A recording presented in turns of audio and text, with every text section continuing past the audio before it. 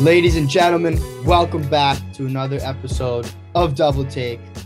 I'm Alex Safey here with my brother John, and we are very excited to be welcoming back Eli Mallouhi to the show. Unfortunately, we're not really happy with the circumstances under which we're having Eli back on the show, but of course, we got to talk some NBA playoffs basketball.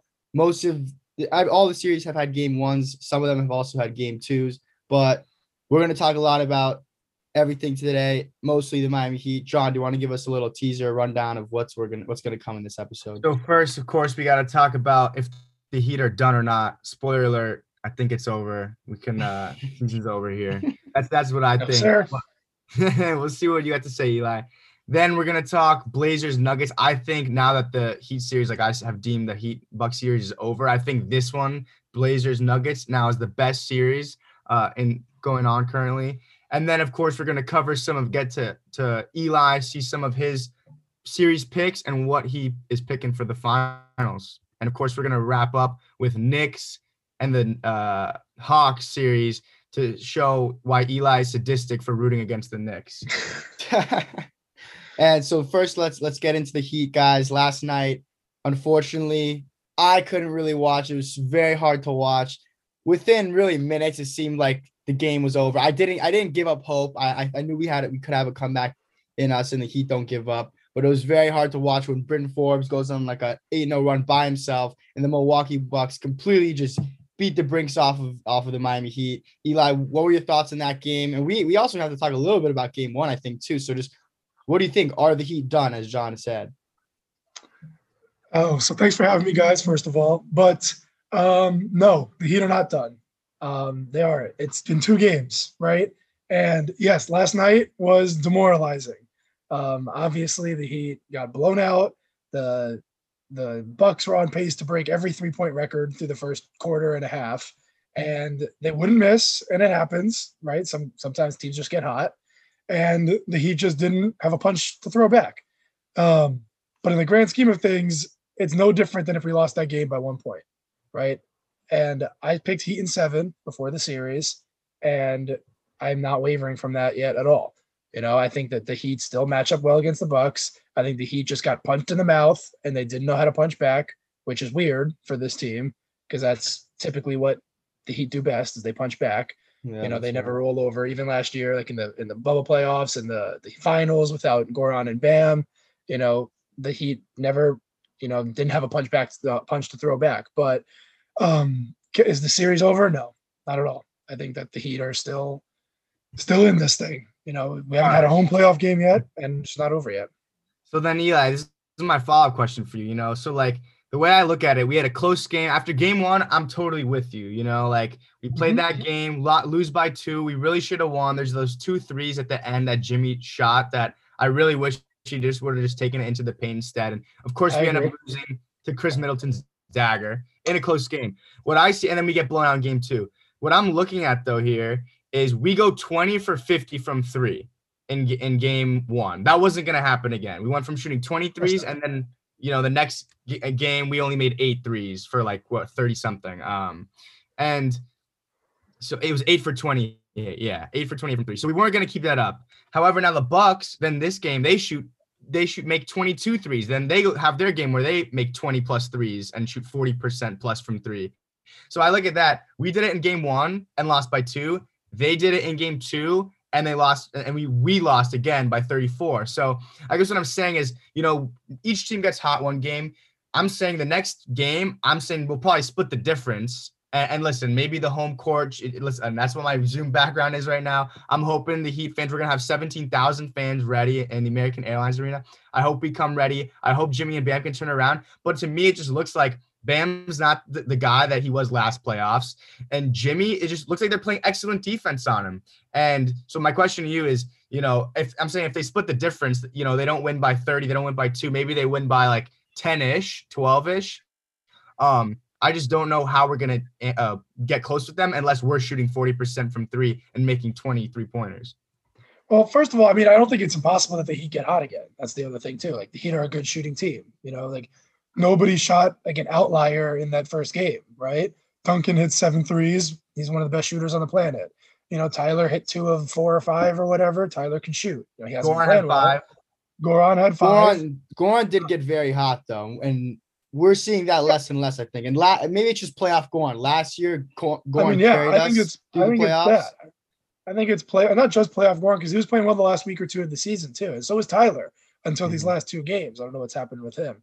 But even just forget the 3-point shooting. Like Jimmy and Bam have been horrible. There's just no doubt about it. Like those, obviously the 2 best players in the Heat, 2 of my favorite players ever, but they've been horrible. There's like no way around it. Do you think they're going to play horrible for another, let's call it 3 or 4 games, whatever you think the Bucks are going to win in? I don't. Maybe they will, and maybe I'll be wrong, and maybe the Heat get swept. Right? Nobody knows anything for sure, but I'm willing to put my opinion, my backing on the fact that Jimmy and Bam cannot play this poorly again for the after 2 games in a row. I said that after game 1, and that's why I thought game 2 would definitely be a Heat win, and it didn't happen, right? But am I going to bet that Jimmy Butler has the 3 worst games of his career back to back to back? I'm not at all. So how much of it do you think is like in Jimmy's control versus just how the Bucks are playing? And Alex, maybe you can answer that. I just think the Bucks defense on us has been so tough. I wanted to talk a little bit more about Bam. I'm glad you brought up Jimmy and Bam, Eli, because it's, as you said, it's clear our 2 best players, they haven't been playing well. John, you mentioned, well, look, we went 22 for 53 from 3 in game 1, and we lost on a game winner. Bucks do it in game 2. They blow us out. And I think the equalizer, the difference is our 2 best players combined went 8 for 37. 8 for and 37. Jimmy is 8 for 37. And Jimmy shoots an uncharacteristic 9 3-pointers. 9 3-pointers in game 1. I can't remember the last time I've ever seen him shoot. I don't think has he shot 9 3-pointers in a game ever with the Heat? I don't think so. And that's something that I thought was always good about him, is that while the league is moving more towards 3-pointers, and that wasn't his strength, he wasn't really doing it. And then you see him in this game trying to be the hero so many times and doing it. But I think what was more concerned about was, because I do think Jimmy will bounce back. I think Jimmy will be able to play much better in the next couple games, and that hopefully the fans can get him hyped up too. But I am worried a little more about Bam. And it's something we've always said, and this is something that Heat fans always say, especially on like Twitter, is, we love when Bam is aggressive. We love versus Boston when he torched them that last game. I think he had 32 points in that last game, that closing game 6.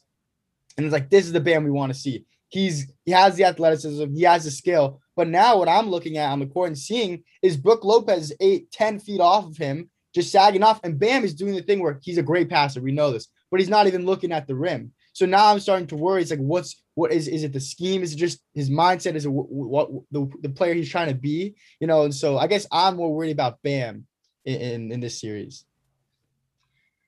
And I definitely get that, and I think, I'm going to be the first one to defend Bam always. Maybe my favorite player besides Dwayne Wade of all time already. I'm like obsessed with Bam, and I think he's an incredible, incredible basketball player.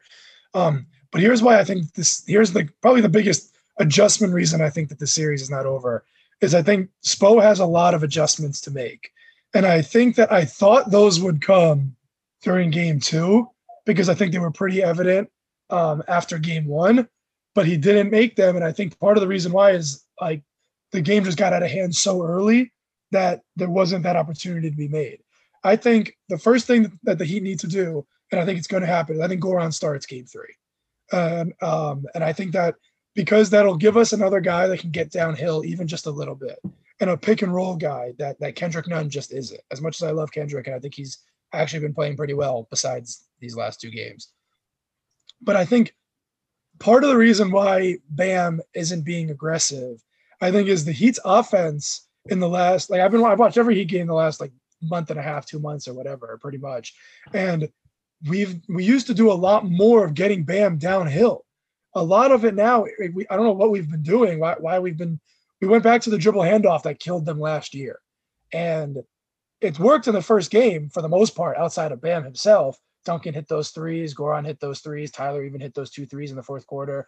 It worked for the 3-point shooting, but we're not doing anything with Bam. Do you guys remember any one play this entire 2 games where Bam got the ball going towards the basket?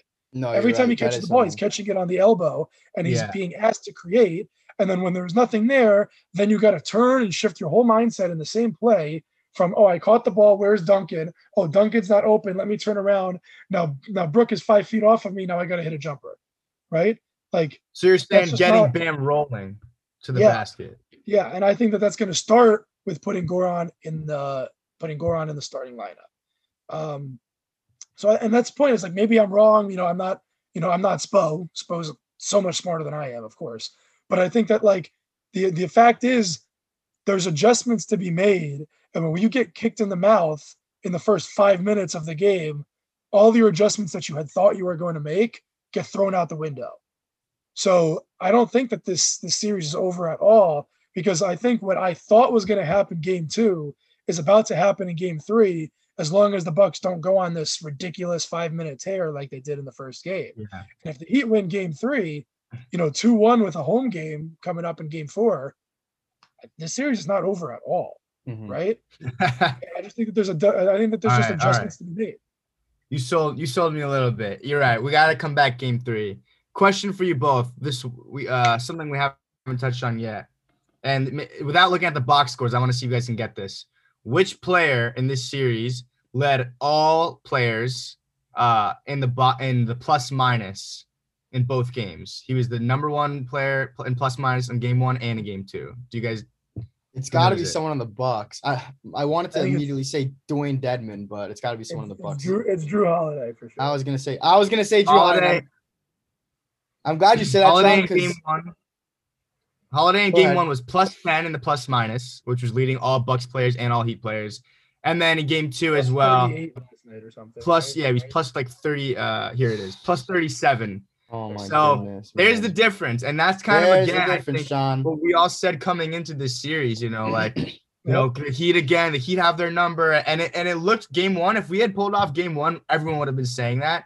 But you can just feel the difference between Drew Holiday and having Eric Bledsoe last season. And this is something Alex and I argued about a lot with topics about the Bucks for pretty much the last 2 years. But just I've been saying, Giannis is Shaq and he needs his Kobe. And I kind of said maybe if you get a guy like Chris Paul, or maybe like the hope was that Bledsoe, Brook Lopez and Chris Middleton all combined as like more, they're all kind of like the third best guy. But I think Drew Holiday and Chris Middleton together are really just like, they're the ones that we're going to lose to. And that's what I said. And after game 1, I was like, we didn't lose to Giannis. We lost to Chris Middleton with that dagger. And again, I mean, this game, the headline wasn't Giannis, of course. I mean, he did have 31 points. I don't know. Yeah, he had 31 points. I think 13 rebounds, 6 assists, but it wasn't about Giannis, John. No, it wasn't. To me, that was more like the symptom of their blowout win, which came from their hot shooting and came from a dude like Bryn Forbes, who felt like, the reincarnation of Danny Green and Gary Neal in the 2014 finals. Or JJ Barea. Right. Yeah, just any of the Heat killers. But yeah, and you're definitely right, John. I mean, Drew Holiday makes this series a lot more interesting from a Bucks perspective, and I think it makes their whole team so much more interesting, going forward. If the Bucks do move on, I think it makes them infinitely more dangerous. Drew Holiday is an incredible basketball player, right? But I still believe in this team. I still think that, with adjustments to be made, I think that this series is not over, and I'm going to stand by that. Okay, I like it. So before we wrap up, unless you guys have anything else to say about the Heat, what do you guys think about the Bucks and their changes going forward? Obviously, it would be devastating for them to lose a first round series, which Eli is sticking with the Heat in 7. But let's say they get on, maybe do you guys have the Nets over them next round or not? Eli, we'll start with you. Yeah, I think that the Nets will beat the Bucks. I think it'll be close. I think that's a really, really good series. I think, Heat bias aside for a second, those are the two, in my opinion, best teams in the East. I've been off of Philly all year, and we can talk about that if we want to. But I think that those are the two best teams in the East. And but I would still pick the Nets. I just think they have too much creation, they have too much offense, and I just believe in Durant, Harden, and Kyrie. So they were my pick before the year, and I'm sticking to that. Alex, how about you? Do you think the Bucks can win a title after getting past the Heat in this round? Absolutely. And I think it's always fun after the first game or two of each series to say, all right, well, like, how do I change? How am I changing my picks throughout the playoffs? Because sometimes we like to overreact about things. I'm not going to overreact too much about what I saw the Lakers do. They're my title pick. But if the Lakers, do get knocked out, I would pick the Bucks because as Eli, he picked the Nets over the Bucks. I actually will pick the Bucks. And Drew Holiday is a big reason because of the disruptor that he is and how he can, as John is saying, that Giannis needed kind of a guard-oriented player that can get buckets in the end of the games. Chris Middleton, I think, is playing much better after many years of not being too great in the playoffs. And I think Drew Holiday is a huge upgrade over Eric Bledsoe. So for those reasons, plus the Bucks defense, like as a team defense, I mean, we're watching against the Heat, and the Heat are struggling a lot to score against this Bucks team. And I know the Nets, people want to say greatest offense of all time. Maybe that's true, but I think that the Bucks will be able to play as good as defense as you can on that Nets team, while also if their shooters are hitting and if Giannis is being the beast that he can be against Nick Claxton and DeAndre Jordan, whoever else, Jeff Green, whoever they decide to throw at Giannis, then I still am picking the Bucks. And if they get to the finals, I think they have a shot against anyone in the West. Absolutely. Yeah, I'm actually with you on that, Al.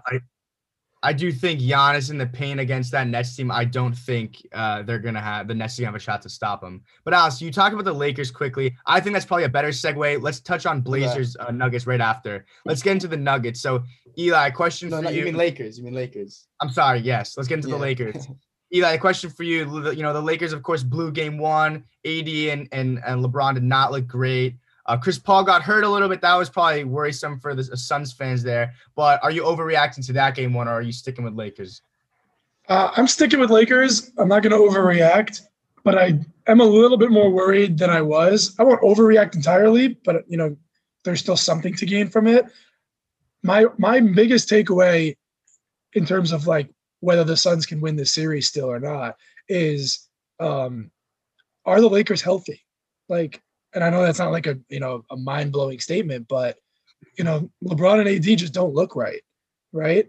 And part of it, I think, is the whole, the Lakers lost game one last year against the Blazers. They lost game one against the Rockets. I think LeBron does this all the time where he surveys the court and surveys the game for the first game, and then he kind of just steps on the necks of the people afterwards, right?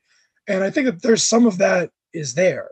Right, for sure. Like the passivity of LeBron, where he only took, I think he didn't take that many shots. He only scored 18 points. He scored, I think it was like 10 points in the first 8 minutes and then 8 points the rest of the way or something like that. Like that's not going to hit. That's not going to do it. Right. So I think a lot of it is that if you're talking about just like game flow and the fact that the Suns won, I would chalk it up mostly to that. But then if you're actually watching the game, which I watched most of the game, I missed like the first quarter, but I watched most of the game. LeBron and AD just don't physically look right, and that's the part that would scare me. Are the Lakers a better team? I think so.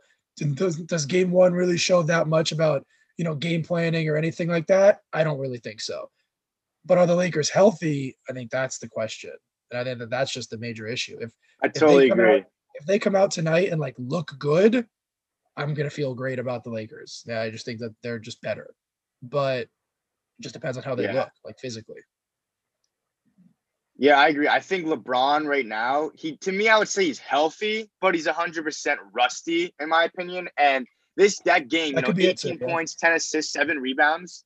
Yeah, I think that, and shooting 6 for 13. I was talking about this with Alex the other day. This game reminded me a lot of LeBron's first game back after, the entire season was suspended, and that Lakers-Clippers, that first bubble game. He had a similar stat line. It was something like 16 or 18 points. He shot 6 for 18. His shooting wasn't too great. And he had 10 rebounds and 6 assists, something like that. And it just seemed like a rusty LeBron game. But Alex, what do you think about it? I know that we're always going to focus on LeBron first and foremost, but I'm never really going to doubt him until I really see a huge decline. And I think his stat line isn't terrible. He only shot 13 shots, which is that's not that many. And he went to the free throw line 6 times. I think that was the biggest thing that killed this Lakers team. They clearly weren't as engaged, in my opinion, as a team that's trying to run it back and win another title, especially against a 7 seed or as a 7 seed. Eli, you mentioned how LeBron takes these first games. He kind of feels it out. We've seen him do this last year in the past with the Heat. He's done it. But in this game, I think you changed. I think it's you pretend game one is a must win against this Suns team. Don't let them get going. Don't let Devin Booker, who's never played in the playoffs before, score 34 and get his confidence. You and AD gotta set the tone early, especially in a game when Chris Paul clearly isn't right. He hurt his shoulder, and the Lakers go 26% from 3. I mean, whatever. we're going to see a lot of variance in the playoffs throughout the playoffs with different teams and their 3-point shooting. But when you shoot 60.7% from the free throw line against a 2 seed, a very good Suns team, like I don't know how you expect to win, but we focus on LeBron. I think a lot of it, my worry comes more with Davis. And last year in the end of the playoffs, he was looking like Kevin Durant on the Warriors. He wasn't missing all his jumpers, and we're really looking at him like, dang, this is guy. He's one of the most physical, he's a physical specimen. One of the guys like that in the NBA, but he's playing like Kevin Durant, like he's shooting lights out. And I think we're gonna have to see him get back to being a beast in the paint. And the Suns, DeAndre Ayton, got to give him credit. I did not expect him to play the way he did and give Davis the troubles that he did. But I think Davis is gonna have to just work inside out, because clearly, he shot only 2 threes, but he shoots a lot of mid-rangers and they were just not falling, a lot of fadeaways, and they just weren't falling for Davis. So I want LeBron and Davis to set the tone by attacking the paint next game. Yeah. And another statistic here. LeBron's plus minus led the Lakers. He was +2. So when LeBron was on the court, they won the game, of course, plus minus. Some people think it's not as relevant. It doesn't tell the whole story, of course. But Davis, compared to Davis's -18, who shot 5 for 16 from the field. So Davis, very poor game. So as much as I'm like, I believe in LeBron, we've seen him blow game 1s and come back and dominate in game 2s. And I think we're going to see that tonight. I did bet on the Lakers. So I'm putting my money where my mouth is. But the Davis-Ayton matchup does worry me. Ayton, 16 rebounds. He was 10 for 11 from the field, so with 21 points, and he was +16. He had the highest plus minus on anyone on the Suns. So that's a key matchup there. When Davis is the worst plus minus, -18, and Ayton is the +16. So if AD can't handle that matchup, I don't know how I feel about that. LeBron's gonna have to have a monster series and win in 7 games if AD doesn't get it going. And who's going to step up in the non-LeBron minutes? When LeBron was off the floor, the Lakers scored 70 points per 100 possessions, which is like, I don't know. I don't look at that stat too much, but that is like really terrible, especially for a team that just won the title. It's pretty shocking to me. So we'll see. Yeah, but just to play small devil's advocate, is the Lakers are built on defense anyway. Like, they lost this game. They didn't look really good. The Suns looked awesome. Booker went off. Ayton went off, and they scored 99 points. Yeah, true. 99-90. Really low score. LeBron shoots 4 or 5 more shots. AD doesn't go 5 for 16. He goes 8 for 16, and all of a sudden, the Lakers win by 6. Right. Mm-hmm. And of again, course, those are just if that happens, of course. And Chris Paul didn't play very well because he was banged up. I don't know what his health is going to look like. So, of course, there's both sides to every story. But, all I'm saying is don't overreact to game 1 unless they're just not healthy, in which case, of course, who knows? Yeah, and we can't overreact. Of course, looking at last year, the first 2 series, the Lakers blow game 1 in the first 2 rounds before sweeping both teams. So, But yeah, moving right along. Now we can talk Nuggets Blazers. So this game, interesting, this series so far. I think this, like I said, the best series. I think it's, headlined by the 2 stars by Dame and Jokic. Game 1, the Blazers won 123-109. And then in game 2, the Nuggets won 128-109. So, what did you guys see coming out of the first of these first 2 games, and who are you guys picking for the series? So I think I picked the Nuggets, and I'm gonna stick to it. I think I picked them in 7, so it's a close series. I think this is gonna be an awesome series. What I saw in the first game, especially, that I think is most noteworthy is the Blazers are daring Jokic to beat them, which sounds kind of crazy because he's the best player in the NBA right now. He's the MVP. But a lot of what the Nuggets do is they have Jokic create everything, right? Without Jamal Murray, and even without guys like Will Barton or a beat up Monty Morris, who played really well last night. Good for them. But without other guys to create, it's really just on Jokic to create. And what the Blazers interestingly did in game 1 is they never brought the double team. No matter what, they were just like, Jokic is going to beat us if we're going to lose. And let's not let the rest of the offense get created. Jokic had 1 assist in game 1. He's only, I think, 2 or 3 times this year that he only had 1 or less assists. And that's what his does best. As a center, he's the best passing big man of all time. He's one of the best passers, period, of all time. Right. But if you're not going to double him, you're just going to force him to go 1-on-1 against Nurkic and Kanter and he's just going to have to drop like 40 or 50 for you to win. And what happened last night? He dropped 38. So, but in game one, he was a little bit, distraught, a little bit less Jokic than usual. And then he couldn't create for others because they didn't bring the double team, which gave him his biggest strong suit. And, they lost, right? But then last night, the difference was Jokic went off. He was 15 of 20. So he took care of the matchup, and he still had 5 assists. And the other guys around him just shot a little bit better. I'm looking at the box score now. Millsap was 5 for 8. Morris was 5 for 10. Austin Rivers hit 2 threes. Porter hit 3 threes. Aaron Gordon hit 2 threes. And that was the biggest thing. Campazzo. You didn't mention Campazzo. He had 2 threes as well. He was 4 of 10. I wanted to mention. No, I didn't want to mention that. Right. But he was 2 for 4 from 3. Yes, but he was only 4 of 10. But yeah. So I think, and that's the other thing is the stat that I saw was the Nuggets were 1 of 10 on Jokic, like 3 passes from Jokic to threes. They were 1 of 10 in the last game, in game 1. Like that's just not, like they shot 10% after you. That's why he only had 1 assist, right? If they hit 2 or 3 more of those threes, he gets 4 or 5 assists. The game looks a lot different, I think. But eventually you just bet on the Nuggets shooting because they have good shooters and you go from there. But I think it's just an awesome series just from the Nuggets perspective. Totally. And I'm actually with you, Eli. I also picked the Nuggets, and that was just because I'm taking the best player. I'm taking Jokic over Dame, in my opinion. Alex, are you sticking with the Blazers on this? I'm definitely going to stick with the Blazers. And I think Jokic and Dame, I think it's relatively close. I know we feel like I said this in the last episode. I think Jokic has more of an impact on the entire game, but I still think Damian Lillard is as good as he is at scoring. He can impact the game and he can really turn a series. But I think the reason I'm going to stick with the Blazers is I just think top to bottom, they have a more talented roster. I'm actually surprised. I didn't notice this until someone mentioned it on TNT last night.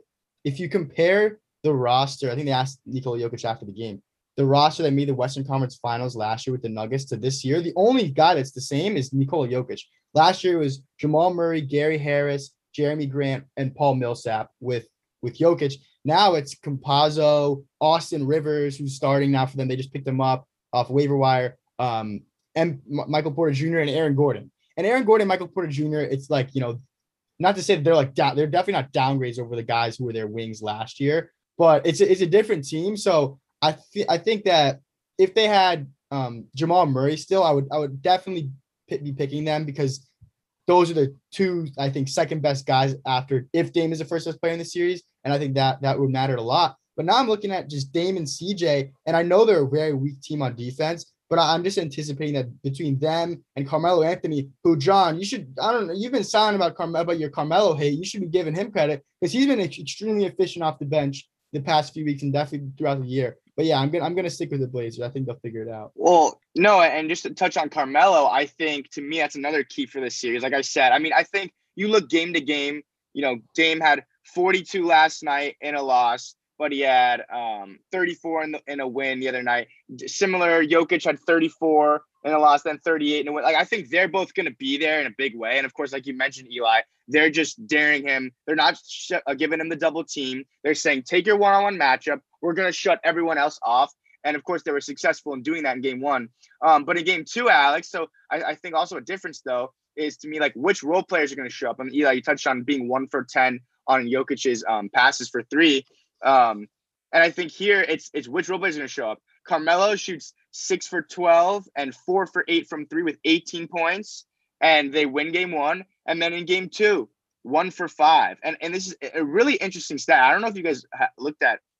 I just go down the field goals taken by the guys on the bench from game 1 to 2 for the Blazers, like with Simons, Cantor, Carmelo, and even the role guys that are on the that are starters as well. It's very interesting to see just the discrepancy. In game 2, Carmelo shot 5 shots. Giles 1 shot. These guys all got a lot more minutes towards the end when they were getting blown out. But like the guys on their bench just shot less. Melo shot less. He had 12 shots and he was making more of them. So I think you're right. If Melo's there, Alex, so far there's a correlation between that. Game 1, he showed up. He had 18 points. Game 2, he played horribly, shot horribly, and he didn't even shoot that many shots. So I think whichever team's role players show up in a bigger way, I think that's who we'll end up seeing.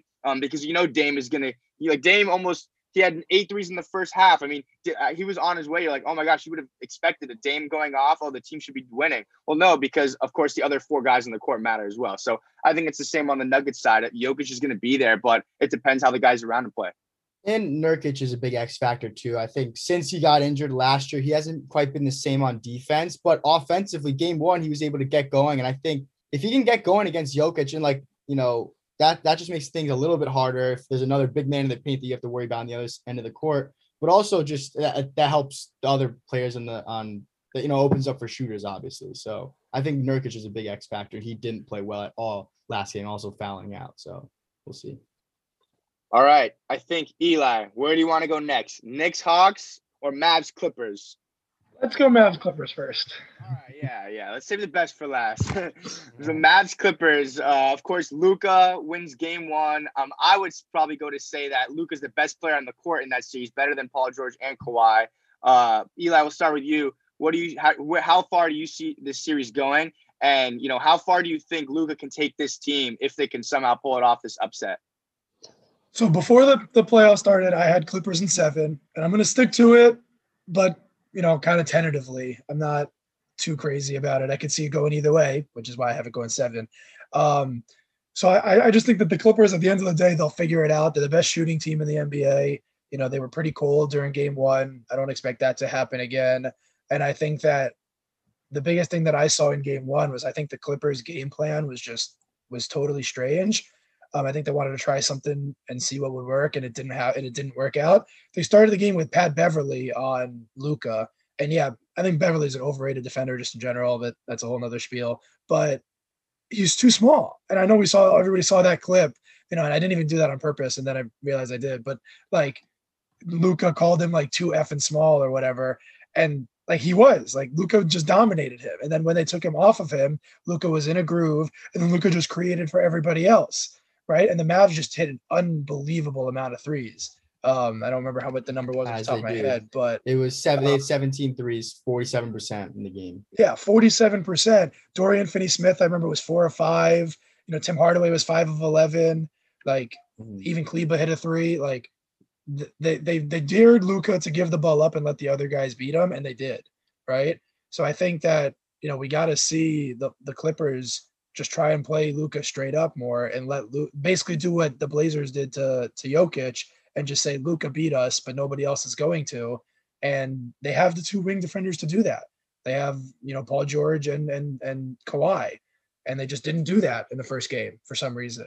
And we're going to have to see where that goes. So I do still think the Clippers are going to win. They're too talented. They're too good of a shooting team. They lost that game, but they were in it till the end, and they shot 27% from 3, so I'm still going to pick the Clippers, but I'm not too crazy about it. As for how far I think the Mavs can go, I mean, I think the Mavs, if they win this series, I think they're as dangerous as anybody. I don't think that – I wouldn't surprise me if we woke up and the Mavs are in the NBA Finals or something. I wouldn't pick it. Yeah. I think they have the talent and the roster to do so behind, maybe the best player in the world right now. Or yeah. One For sure. No, that's a great point. I think this year, because the Lakers are injured, because the Nets have never really played together with their core, but of course they're probably still the favorite when those guys are healthy. I think because of those 2 teams not being like a 2017 Warriors or a 2013 Heat or whatever, like a LeBron team, I think it is super open. And I think there's a lot of potential for a 2011 Mavs run. And like, I would love to see Luka lead a team to a finals, Jokic lead a team to the finals, even like Dame, of course. I picked the Nuggets in that series. Even Dame, like any of these teams, I think that's less likely, but any of these teams just led by like one sort of star, or Chris Paul as well. I think Chris Paul leading a team to the finals would be closer to like, that Dirk 2011 run. And I think it is kind of wide open. And again, like you said, super weird, like what the Clippers are doing. Like you should just put Kawhi Leonard, put your 2-time defensive player of the year with the best wing defender of all time. He should be guarding Luka. Like it's as simple as that. Luka's going to tear you up otherwise. So Alex, I think we're going to see that. Ty Lue said, I think we're going to see that. It's all coach speak. Who knows? But I think tonight we're going to see, Kawhi on Luka a little bit more. Yeah, I picked the Clips to go to the Western Conference Finals again, and I also at the same time simultaneously I was saying that I if I could pick any team to guarantee them a victory other than the Miami Heat, it would be the in the first round. It would be the Mavericks, just because I would love to see Luka, just destroy the Clippers' aspirations again and just embarrass them really after what happened last year. And I think that's my takeaway from game one is that Luka is the best player in the series, and that Kawhi. I think this is something Nick Wright talked a lot about with Jason Tatum after the 2018 run, but he had playoff run that he had as a rookie. He's like, Tatum's getting the most run off of that, playoff run, like as anyone has ever gotten. We were giving him the benefit of the doubt so many times as after, seeing him not perform well, just because, in 2018 he was a rookie and he dunked on LeBron and all this stuff. And I think I'm going to start to question Kawhi Leonard, who I was, after he won that Raptors series, I really thought, this guy, he's just at that point, I thought he was just as good as LeBron, just as much weight as LeBron in the playoffs. And then last year they completely fall apart. And, obviously we don't want to overreact after one game, but I'm going to have to see a big turnaround from Kawhi and Paul George, playoff P. We're all going to, continue the jokes, and that's all fun. He's obviously a stud as well. And he's been very on and off this season. So I think it's going to come down to who in the Clippers locker room is gonna be a guy that like sets a tone and leads them. And that's something that last year maybe we didn't really think that they had. Like, and maybe their vocal leader was like Doc Rivers. And maybe it's not even coming from the coach of Ty Lue, but which player on the court is going to make the difference? It could be Rondo. We'll play off Rondo. So that's kind of what I'm looking for next game. Which guy is going to really set the tone? It should be Paul George, Kawhi Leonard, but also could be Paul George on the offensive end as well. But I mean, as Eli said, when you're starting the game with Pat Beverly on Luka, I think that allows them to get too much in a rhythm. Yeah. No, you're totally right. And you're right, Alex. This game 2 is a must win for them. If Kawhi doesn't turn around, if Paul George doesn't turn around, and they're down 0-2 to the Mavericks heading to Dallas, I'm the biggest overreactor here, of course, overreacting to, the Buck 2-0 lead. I'm going to overreact there as well. I'm going to say that series is over if the Mavericks get a 2-0 lead. But yeah, moving on. Eli, we need to talk about the New York Knicks, and you need to explain to our listeners why you're the only NBA fan that isn't on board with like this super likable, lovable team. They're underdog. Who doesn't like an underdog? They're underdogs. Everyone likes an underdog. New York fans, I think they've been tortured forever. I mean, in my lifetime, I can't remember one time like the Carmelo teams, which those teams are kind of no. I don't think anyone really thought they were legitimately going to challenge, the Miami Heat with LeBron and Wade and anyone. So I just think this is the first time the Knicks have a fun team like this in so long. And you're, like I said, sadistic for hating on them. So what gives, Eli? It was just so my biggest problem so far with what you said, which is part of the problem I have with the Knicks, is you called them an underdog. Okay. Knicks fans don't know what they are. They decide one day that they're the Garden, they're the Mecca of basketball, that they have this great history, that the Knicks are going to get Kevin Durant and Kyrie and Zion all in one offseason because we're the Knicks and we run the country and the NBA is better with the Knicks good. And then the very next time they're like, oh, but now we're the scrappy underdog. It doesn't make any sense, right? Like they can't be the underdog and the hunter. They can't. That's just not how basketball. That's not how anything should work. And that's part of the problem. Is it bothers me the coverage that the Knicks get when you just said you feel bad for them. They've been horrible forever. X, Y, and Z, all that kind of stuff. And you're right. They have been. And frankly, I've enjoyed it. But then now all of a sudden they are. What's their record? Like 40-31 or something like that. Like a very good team. I mean, I'm a Heat fan, and they're a game ahead of the Heat. Like. I get it. The Knicks aren't a bad team, but now everybody's talking about them as if they're like the greatest thing since sliced bread. And I just don't like how the media covers the Knicks. I don't like how the Knicks fans will always convince themselves that they're the greatest thing ever. And then the moment that they're actually pretty decent, they talk about how they're the underdog and everybody needs to root for us. I just feel like there's no room for any dialogue of the Knicks just not being the greatest thing in the world. They haven't won a championship since 1973, I think it is, something like that. Like they haven't done anything. The most famous thing they have in the last 30 years is losing to Michael Jordan, right? And what about Linsanity? Yeah. Oh, don't even get me started. Don't even get me started on Linsanity. And for the record, I like Jeremy Lin. You know, I think he's an awesome player. I think he deserves a chance in the NBA this year. I don't know if you saw his thing where he posted about how like sad he was, you know, about it. Like, there's nothing against Jeremy Lin. This is more against Lin's sanity, that I also had a problem with that. You know, a guy has 2 really good weeks and everyone calls him the next all-star of the NBA. And, you know, he ended up being on a totally different team like 6 months later, you know, but like, and that's, I think, just the problem of it, you know. And I think it also, I don't know if you guys remember, but when the Heat played the Knicks, I forget what season it was, one of the LeBron 2012. Yeah. And the Heat were up 3-0. And then the Knicks won game 4 to avoid getting swept. And confetti came down from the stadium, from the garden, the hallowed garden. You know, confetti comes down because they avoid getting swept by LeBron, because they're like, oh, we're this awesome team. Like, look at us, we're the garden. And hey, you're not getting swept by LeBron is something to celebrate, okay? Sure, if you want to say that, go ahead. But then you can't tell me, if that's what you're celebrating, then you can't tell me that the Knicks have this unbelievable history because they last won a championship 40 years ago. You got to pick one. And frankly, I don't like either one. So, all right. Well, I appreciate your Knicks rant, Eli. And I think that this is clearly a Knicks disdain, but you separate, I think, the name and the brand from the actual team. And that's at least what I've been doing. And I look at a team that where Elfrid Payton starts, where Julius Randle is their star, Reggie Bullock somehow, and Nerlens Noel, guys that had, you know, high hopes maybe when they were drafted, and then we thought their careers were over, and then they came back and they're actually valuable players in the starting lineup. And a guy who could not want to root for a team where Derrick Rose comes off the bench and was a 6-man candidate. You know, Derrick Rose will be all. What do you say? Definitely give. It's fun to root for Derrick Rose. Exactly. It's fun to root for Derrick Rose and for him to give us flashes of what he was back when he was an MVP before he went under the knife a million times. So I think that's what's very just fun and endearing about this Knicks team. If we actually want to talk about the game, and I know it's funny, Eli, you hate Trae Young. Now a whole fan base despises Trae Young for that game winner. So I think it is funny that, you know, you hate the Knicks, you don't like Trae Young. You love every single player in the NBA, probably except for Trae Young. And so one of the very few. But so I mean that's what I think it's fun. It's fun to have the Knicks in the playoffs in the Garden, and now Trae Young is this like perfect guy who in the beginning of the game they're saying F you Trae in the stands, and then at the end of the game, of course, Trae. By the way, we have to talk about the decision that Tibbs made putting in Frankie Smokes in the end of the game on Trae Young after not playing basically the whole game. And Trae Young, you know, beats him, gets wide open, hits that game winner, and Trae Young saying, oh, it's really quiet in here now. It's really quiet in here now. And I think that's see his celebration.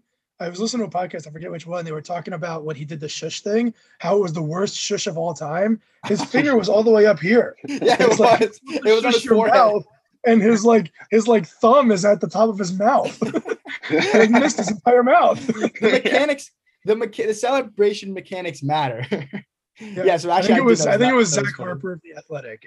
Okay, that's awesome. That's really funny. Credit where it's due. But I think that was just a coaching mistake by Tibbs. You know, you put in Frankie Nicotine, who he played one total minute in the game because it was like 30 seconds at the very end of the first half, and then 30 seconds on the last play of the game. You need to get one stop. You're really going to put in a guy who's ice cold, and Trae Young gets right by him. So, I mean, I think that was a game that should have gone to overtime, and the Knicks in the Garden in overtime, we probably anticipate they win. Julius Randle played like hot garbage, so we'll see too. You know, how's he gonna respond? Who's gonna be resilient? Of course, and I think this series is also like with Blazers and Nuggets. I think this one is also going to be one that goes to 7 and a very intriguing series.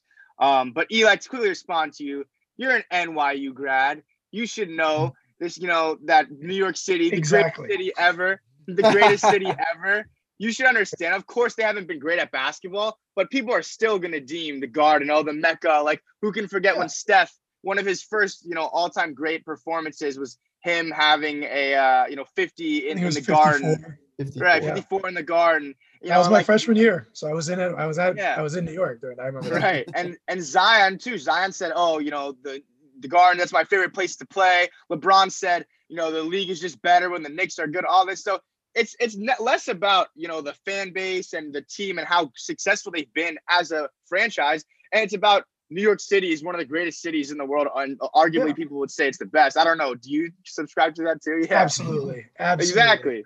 So there it is. No, and I get that, but I just all that we've talked about so far about the Knicks is this building. We're talking about the building, not the team. And like the building is great. I've been to Madison Square Garden a bunch of times.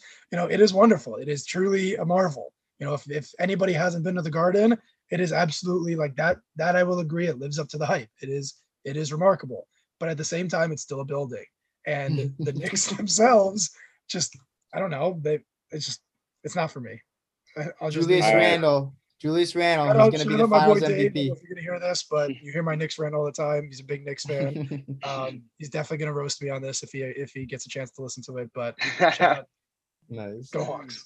Well, what do we think? Yeah. Do we think? I want to talk about Julius Randle a little bit before we wrap up the show. What do we think? I mean, I saw someone on Twitter say, I think a Knicks fan was saying, "Oh, we lost on a game winner, and Julius Randle, our best player, went 6 for 23, and he wasn't playing well, and he was trying to play hero ball, and he's playing outside of himself, all this stuff." And someone's saying, well, are we really going to anticipate? What reason do we have to believe that Julius Randle is going to bounce back and be, some incredible playoff performer? Which I guess all he has to do is just, meet his averages again, and they'll probably win. But what do we think about Julius Randle, or how the Knicks can, any adjustments that they can make? Yeah, I think that's not that it's like groundbreaking or anything, but I think that's the key to the series. Julius Randle has been unbelievable this season. When you were talking about like the players on the team or like this specific Knicks team, like I don't disagree. Like I don't really have a problem with like anybody specifically on this team or anything. And like Julius Randle has been awesome. There's no doubt about it. I think he's third team All NBA. Like he's been unbelievable, right? He was really, really bad on Sunday night or whatever night it was, Sunday night. And can he be better? Absolutely. But at the same time, I just feel like Julius Randle was awesome this year, but he hasn't been the best player in the NBA, in the last couple of years. And I don't know. I mean, you only need him to be bad for 2 or 3 games, and all of a sudden the series is over, right? So can he be better? Absolutely. Do I expect him to be better? Absolutely. But at the same time, there's just something about this Julius Randle season where I'm just like, I don't know for sure what Julius Randle is. I saw a stat the other day. I forget, I'm going to butcher the numbers exactly, but essentially it's that Julius Randle for his entire career was like a 15% or something crazy like that, pull up 3-point shooter. And then this year he was like 40%, like, did he get better? Absolutely. I'm not saying he's going to go back to being 14%, but is he a 41% 3-point shooter? I mean, 7 straight seasons of showing otherwise proves that he wasn't, so I don't know. I mean, hopefully for his sake, I'm wrong, but I don't know. I mean, I don't think it's insane to say that Julius Randle takes a half step back. And if he takes even just a half step back, are the Knicks good enough? I don't know. I mean, I picked the Hawks in 7. So clearly I think it's an evenly matched series. All it takes is one big Julius Randle game and I'm wrong, but I think it's game set, man. I hope we get 7 games of this. Knicks, of Trae Young versus these Knicks fans. Yeah, Knicks in 7, game 7 in the Garden, in the Mecca. So it would be we'll awesome. see. I agree. It would be awesome. I'd be rooting for the Hawks, but it would be awesome. Yeah. Before we wrap up, Eli, the 3 series we didn't touch on, just quickly, you can give us your picks for them. Are you sticking with the Jazz, the Nets, and the Sixers to just not have upsets in that series and win it? Yeah, I think all 3 of them are going to be pretty chalky. I do think the Grizzlies Jazz one is the one that's the most interesting. It's not just because they won. I just think that, if I had to pick one that would be even just a little bit longer, it would be that one. And that would only be because I think the Grizzlies aren't scared, right? Like I think the Celtics are just going to roll over at some point. They're just not good enough. They're not healthy. The Nets just overwhelm you with talent. I'm not worried about that one. And those guys aren't tough. Tatum's not tough. That team isn't tough. Yeah. Smart's the only one you would probably say is a tough guy, right? And then the Wizards are cute, or a great story. I know we like to banter a lot about the Wizards, the 3 of us. They've been awesome. They're a great story. They were a little bit closer than I thought they would be in game 1, but the Sixers are really just too good and they're just too big. So I'm not worried about that one. But the one that kind of intrigues me just for like a minute real quick is the Jazz Grizzlies. I think it's because the Grizzlies aren't scared. Like you could very clearly tell they are not scared. They got some dogs on that team. They have, dude. I'm gonna go on a 30-second Grizzlies rant. I love the Grizzlies. They're so fun. Every year they draft the guys that I just love. right? If you guys look back at our draft show, I remember specifically I said 2 names that I'm looking for the Heat are Desmond Bane and Xavier Tillman. The Grizzlies ended up getting both of them, even though they didn't start the draft with unless they had pick 40 and that was it. And they ended up buying pick 30 and trading up to pick 35. And they got maybe my 2 favorite players in the draft. And they've both been awesome. Mm-hmm. And then last year, they got Ja, which was obvious, and Brandon Clark, who I just love. Jaren Jackson the year before. Like, they just get these scrappy guys. Are you a Dylan Brooks fan? I am a Dylan Brooks fan. Okay. And I wasn't in college, but he's won me over after the defense I watched him play on staff, which we didn't even talk about. We maybe should have devoted a segment to the Grizzlies, who John, they made us look stupid when we were just like, all right, it was before that playing game had happened. We're like, oh, we're assuming that the Warriors are going to win. And then these Grizzlies come out and really just show that the weakness of that Warriors team. But also Dylan Brooks, like he honestly reminds me a little bit of Marcus Smart, like that, like overwhelmed. He has so much confidence in himself, like more than he probably should have. And that's why he's just a tough defender. He's a tough defender, man. Yeah. Yeah. But I think the Grizzlies are just interesting. And if Mitchell isn't healthy, like entirely, I mean, I'm sure he's going to play game 2 after the comments. I don't know if you guys saw from after game 1, like whatever. So I'm sure he's going to play in game 2. Yeah. I would imagine that. So I'm still picking the Jazz. Like I had Jazz in 5. Maybe it's Jazz in 6 now. Like I'm not gonna, as much as I just talked about the Grizzlies, say that the 8 seed is gonna upset the 1 seed, anything like that, just because they won a game. But I just think that the games are gonna be close. They're back to grit and grind. They defend like crazy. They've got an athletic point guard. They got massive center JV down low. Like bring back Gasol vibes and everything. So I just think the Grizzlies are awesome. I think they're building something, and I think every game in this series is gonna be close. Yeah, and I think we should mention, John, really quick, they're the second youngest team in the NBA. So that should be very scary for the NBA, honestly. Yeah, I agree. All right, yeah. And lastly, Eli, your finals pick, what is it?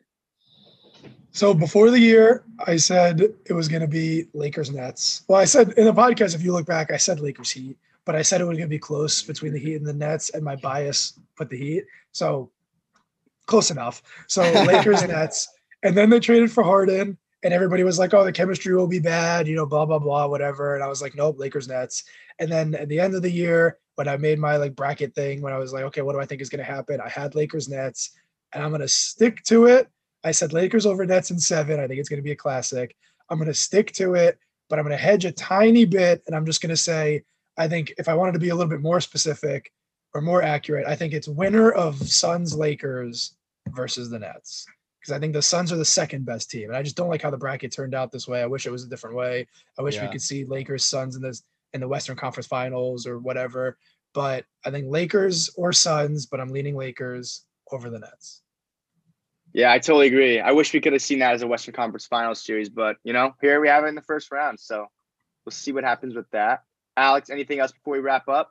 No, I think that was good. Thank you, Eli, for coming. This was great. Thank you guys for having me. Anytime you guys want me on, I'm ready to come on and talk some basketball. So thank you guys for having me. It was a blast. Absolutely. Well, thank you everyone for listening. Have a good one. Heat in 7. No, Heat in 5. Just kidding. Heat in 7. Go Heat. Go Heat.